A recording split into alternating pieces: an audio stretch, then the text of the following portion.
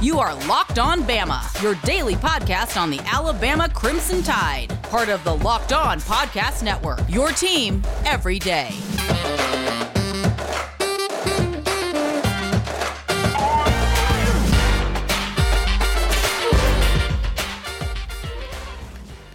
This is Jimmy Stein on the Locked On Bama player roster countdown. Getting so excited as we're approaching number one, which is Kool-Aid McKinstry, which is maybe my favorite kid on the whole team. So that'll be fun. I'm supposed to keep these to about 4 or 5 minutes. I'll probably talk about Kool-Aid for an hour.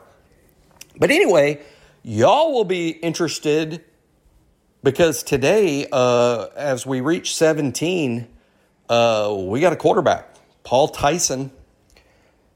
Hey, y'all might not be aware of this, but Paul Tyson is the great-grandson of Paul Bear Bryant. Did y'all know this? Had y'all heard this? Are y'all aware? Well, it's a joke because no conversation regarding Paul Tyson does not include the fact that he's related to Coach Bear Bryant.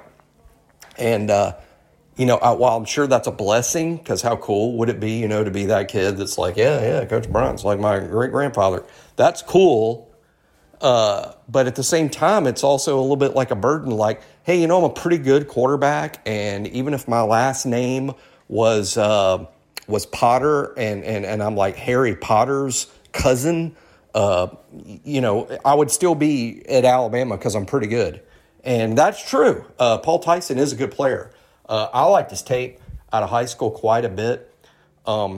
Here's the kid I compare him to. I'm big on player comps, and I know when I do player comps, I'll always get a comment about how I'm wrong or someone has a different take, and that's fine. I like reading different takes. I've read a couple. Frankly, I've made some player comps, and someone else said, no, he reminds me of this guy, and it's changed my mind. So I think the best evaluators of the best talent, people, you have to keep an open mind and realize that you could be wrong and that someone else is going to be right. So I don't mind when people comment and say, hey, I don't like that comparison, but I like this other one. And cool. So I encourage y'all to do that when y'all disagree and have a thought of your own. Please, on Twitter, just let me know. Like, hey, I don't like that one, but to me, he reminds me of this other dude. But my comp with Paul Tyson has always been Jake Coker, and I say that for a few reasons. Paul's a big, strong kid. He is a pocket passer. He is pretty decent off platform and a good athlete. And we all know Coker was a good athlete. He was a freaking heck of a basketball player in high school, which means this is a kid with ball skills and is really athletic. But so much of the time we judge athleticism solely on a 40 time, which is wrong. It's wrong-headed to do that. But Paul Tyson athletically, I think, is similar to Jake. He's big and strong like Jake. He has a pretty good delivery and puts a lot of velo on the ball. And he played at a big winning high school program. And let's be honest about Coker. When Coker was a fifth-year senior, he developed into one of the better quarterbacks in the United States. He really did. He became a pretty big deal. Now, people were hoping in year 2 or year 3 that he would be a big deal, and that didn't happen. He had some people ahead of him at Florida State. He gets to Alabama. It's thought he would be an immediate starter. It didn't happen. He didn't beat out Blake Sims. Blake ended up beating out Jake, and in retrospect, we look back and we're like, that worked out pretty good for Alabama because Blake was really good in 2014, and then Jake was good in 2015. I think with Jake, it took some time, and he would tell you now, hey, when I was a freshman or a redshirt freshman, I probably wasn't ready to be the quarterback, at Alabama or Florida State. I had some developing still to do. And then by the time Jake put it all together, he was great. I say this all the time. It's crazy, and it's irrelevant to anything because people don't usually get 6 years to play. But y'all think about this. Had Jake been a junior in 2015, after he did what he did in the playoffs, after he destroyed Michigan State and then beat Clemson, if Jake had another year of eligibility, he would have gone into 2016 as a Heisman favorite. I mean, Jake would have been on the short list of guys that could have won the Heisman. So I say that to say it took a while for Jake, but when Jake got there, he was really good. And I see the same kind of kid in Paul Tyson. What I hope for Paul is, much like the Coker situation, my hope for Paul is that he sticks with it. He stays at Alabama. He works and gets better, improves and focuses on the improving part and not the impatience, which is common for kids that age. I get it. And particularly the people around him who are like, you'd be starting at Kentucky, but improve, and wait for an opportunity. Did Mac Jones think he was going to be the starting quarterback at Alabama in 2019? No, but he made himself ready. And when Tua went down, Mac was ready. And I think that helped springboard him into 2020. So with Paul, improve, work on that. Your time may come. And down the road, I think the kid could be really good. I've seen enough from him on tape and frankly in practices when I've been able to watch. I think this kid has some upside and can be really good. I think for Paul to be good, he's got to have total command of the offense and know what he's seeing on the other side of the line of scrimmage and make decisions based on wisdom and experience and maturity. I think when he's got all of those things, Paul can be really helpful. And frankly, getting back to how we started this, how fun would it be for Alabama to have a big season with Coach Bryant's great-grandson being the quarterback? That would be fun for all of us who grew up with Coach Bryant, or, I was only 12 when Coach Bryant died. But it would be really cool to me to have such a direct lineage to Coach Bryant leading Alabama. So I hope it works out for the kid, and I think he's good. And I think as a fan base, don't lose. I know it's fun to be excited about Bryce. And, hey, I brag about Jalen Milroe. You just wait until a few days from now when we do the Milroe thing. I'm going to go on and on about Milroe like I'm talking about, who can I talk about for an hour? Freddie Freeman or Ariana Grande. So listen to, I'll go on and on about Milroe and about Bryce when we get down to number 9. But that doesn't mean that I don't think Paul can be a really good quarterback and he might really help us. It just might be year 4 or year 5. So hope he sticks with us. And thank you for sticking with our podcast. Sometimes we have some technical issues and sometimes, hey, in the middle of the summer, it's hard for us to entertain everybody because, it's the dead season. But thank you to all of you who listen to me and Luke. It means a lot to both of us that people care about what we have to say. And when we don't take it lightly. And any comments, just tweet at us and say, hey, we want to hear about this or that, or hey, can y'all talk about this? We'll see it, and trust me, we'll get to it. So thanks for listening to the Player Roster Countdown. Roll Tide. Hey, it's Jimmy Stein and Locked On Bama Player Roster Countdown. And we have another 17 because these kids insist on double numbers for some reason that I don't agree with. But they don't ask me for my opinion before they get their double number. They just do it anyway. So we have another 17. We had recently talked about Paul Tyson. Now let's talk about Agiye Hall.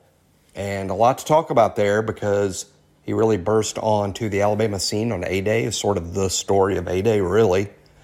And Agiye was a big-time recruit. I mean, this is a national top 100 player, which makes you super elite. He spent some time at IMG, so he knows what it's like to practice and play against elite competition. This is a big kid with a heck of a catch radius, with great hands. I would say, it's funny that we hear possession receiver and we have some sort of negative connotation. I guess that's because every fan wants every receiver to be like Devontae Smith, but really that's so, as we know, not realistic. You actually need a core of receivers who all do different things, right? And possession is a big part of football. It's when it's 3rd and 7 and you got to make a first down, somebody like Agiye Hall is incredibly valuable. I mean, a big receiver with a big catch radius. I would call him more of a possession guy than a big play guy. Now, A-Day sort of, proves that wrong a little bit, and we'll talk about that. But really what I'm talking about is a primary tool. What does Agiye really bring to the table? I would say first and foremost, he brings a frame and long arms and great hands and that catch radius. And that to me makes him a possession receiver first and foremost, which is great and valuable and needed. Now, does that mean he can't go downfield and make a play or score a 45-yard touchdown or even make someone miss, after a catch? No. I mean, he's capable of doing all those things. He showed you guys, in A-Day that he can do those things. There's literally not much he can't do. But he's not a 4-3 guy, not a 4-4 guy. You're not going to throw a bubble screen to him and he houses it from 80 yards. That's not who he is. But that's okay. We got other dudes that can do that sort of thing. And those guys, like, hey, I'll just pick a name, JoJo Earle. I think down the road, he's a guy that's going to be capable of doing those type of things, housing a bubble screen from 80 yards away. But JoJo Earle is probably not going to prove to be your go-to guy on 3rd and 7 when you've got to get past the sticks, make sure you catch the ball, and maintain possession. So that's why you have a wide receiver core. That's why 3 or 4 guys are always on the field at that position, because most of them are bringing something a little different to the table in terms of what they do best. And I think Agiye will prove to be his best on 3rd and 7 or in the red zone, maybe catching balls in the end zone. And again, it gets to that size, his great hands. He uses his big body like a rebounder. That's what the best possession receivers do. They use their body to create position and leverage, and they can make a play over usually smaller defensive backs. So that's what we'll see out of Agiye. Now, A-Day, first compliments. Hey, A-Day is our biggest game of the whole year that's not played during the season, right? I know that sounds crazy, but think about that. I mean, it's a near full stadium. It's on ESPN. I mean, this is a damn dress rehearsal, right? And when you perform well at A-Day, that is a great sign. It means the stage is not too big for you and you're ready to show out. And I think A-Day, the fact that Agiye showed up big on A-Day and basically proved to be a real difference maker in terms of who won the game or who made the most plays, that's a great sign. So I'm on board on the train, the Agiye train that was sort of built on his A-Day performance. I'm sort of on board there. But let's also apply these breaks. It's not what you do on the field, it's who you do it against. Mark Ingram and Derrick Henry did not, and Devontae, did not win the Heisman Trophy because they had big games against crappy competition. They won the Heisman Trophy because on the biggest stages against the best players, they had big games while the world was watching. The world was watching and they did something big time. Well, I say that to say, Agiye was a second-team player, on A-Day, which means all the plays he was making was against the second team. He did not whip Josh Jobe or Malachi or even Jalen Armour-Davis, when he was out there. Agiye was beating up on the second-team guys, the backup players. So that's what I mean by let's hit the brakes. Let's not assume too much. I've seen some posts, some tweets, some opinions since A-Day that Agiye Hall proved on A-Day that he was going to be a first-team guy and be a total badass this fall because of what he did on A-Day. I would hit the brakes a little bit on that by saying, well, he beat up on the second-team guys, the backups and the freshmen, and that's not who's going to be on the field when you play Miami in week 1 or Florida in week 3 or down the road against LSU and Auburn. Their first team guys are going to be out there. So let's be optimistic, and let's see that this kid is clearly going to be a dude. He's clearly going to help us. He's going to be a significant player for Alabama going forward. But let's tap the brakes a little bit on what he did on A-Day. Impressive, yes. Reason for excitement, yes. Proof that he's going to Godzilla stomp his way through the SEC this season, not so fast, as Lee Corso says. So, lot to be excited about. I like Agiye. The minute he committed, I was really excited. We just ended up with some really good receivers in his class: Ja'Corey Brooks, JoJo Earl, Christian Leary. I'm excited about the whole group. The fact that Agiye was the standout on A-Day is exciting because I know those other guys are good too. So thanks for listening to the Player Roster Countdown on Locked On Bama. Jimmy Stein back on Locked On Bama Player Roster Countdown, down to 16, and Will Reichard. Have a lot to say, all great things, of course. We probably overplayed the Alabama has a terrible kicker thing going back a while. I mean, for one thing, Lee Tiffin, who did kick for Coach Saban in 2009, was a first-team All-American. I mean, Lee Tiffin was really, really good. As a matter of fact, I saw a stat once, and we'll go back and look at this. Lee Tiffin's one of the most accurate kickers in NCAA football history, and his numbers dwarf his famous dad's. And so Lee Tiffin was ridiculously good, and he was gone after 2009, I think it was. So 2010, we had a new kicker, and you can say from 2010 to 2020 that I guess or 2010 to 2019, that 10-year stretch. I know a lot of Alabama fans think our kicking was horrible during that time. It wasn't great. It wasn't great. I'm not sitting here saying you guys are crazy. We were great. I think the joke kind of got bigger than the actual situation, I guess what I'm saying, because we did have some pretty good kickers, through that era, including Jeremy Shelley, who I know only kicked the short kicks, but heck, that's like saying, oh, he only makes the short putts. Hey, you go to Augusta and try to make 100 3-footers in a row. I mean, just because they're short.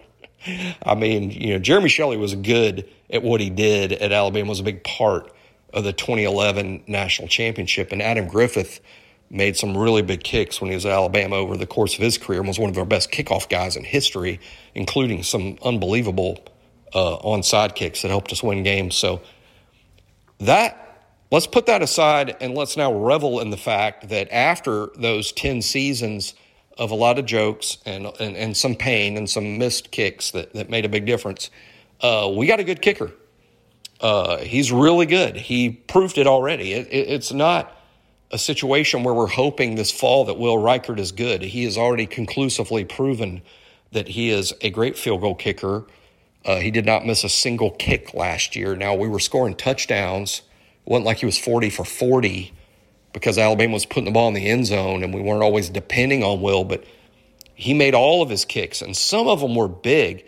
I'll point specifically to he made a field goal at the end of the first half against Georgia that was freaking awesome. And I think it, off the top of my head, was 52 yards with time expiring.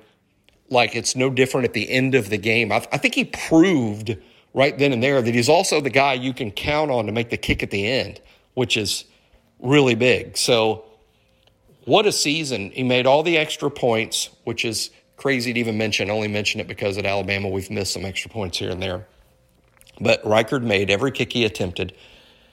Now, here's some bad news. You ready for this, guys? Because I know sometimes I'm the turd in the punch bowl, at the prom. And does that really happen? I know that's like a saying, but has that really happened? If that's happened at your prom or homecoming, please tweet, because I think that's a saying that is like, let's just hope that's really fictional. But I say, anyway, my point is, I'm about to be the wet blanket here. Maybe I should have used that cliche. Will is going to miss this year. He is going to miss a kick. It's going to happen at least once. Maybe he'll even miss an extra point. I don't know. I just know that he's not going to go 2 straight seasons without missing a kick. I hope so. I'll be pulling for him. He's capable, unless we stick him out there trying to make one from 72. He's capable of making all the kicks. He's proven that.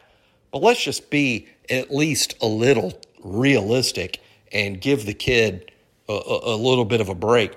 As a matter of fact, I'm probably going to clap harder for him when he misses, just in this one sense. It'll be an acknowledgement of the streak. Like, wow, dude, you made a bunch in a row. That was badass. And you clap for that. Kind of like a pitcher that's got a no-hitter and he gives up a hit in the 7th inning. What do? You stand up and clap for the effort. Like, wow, you went 7 innings and didn't give up a hit against some big leaguers. So that's what I mean. When Will misses, it's time to clap. It's not time to go, oh, gosh, we're right back where we were. No, we're not. Will Reichard is an outstanding place kicker. He's a good kid.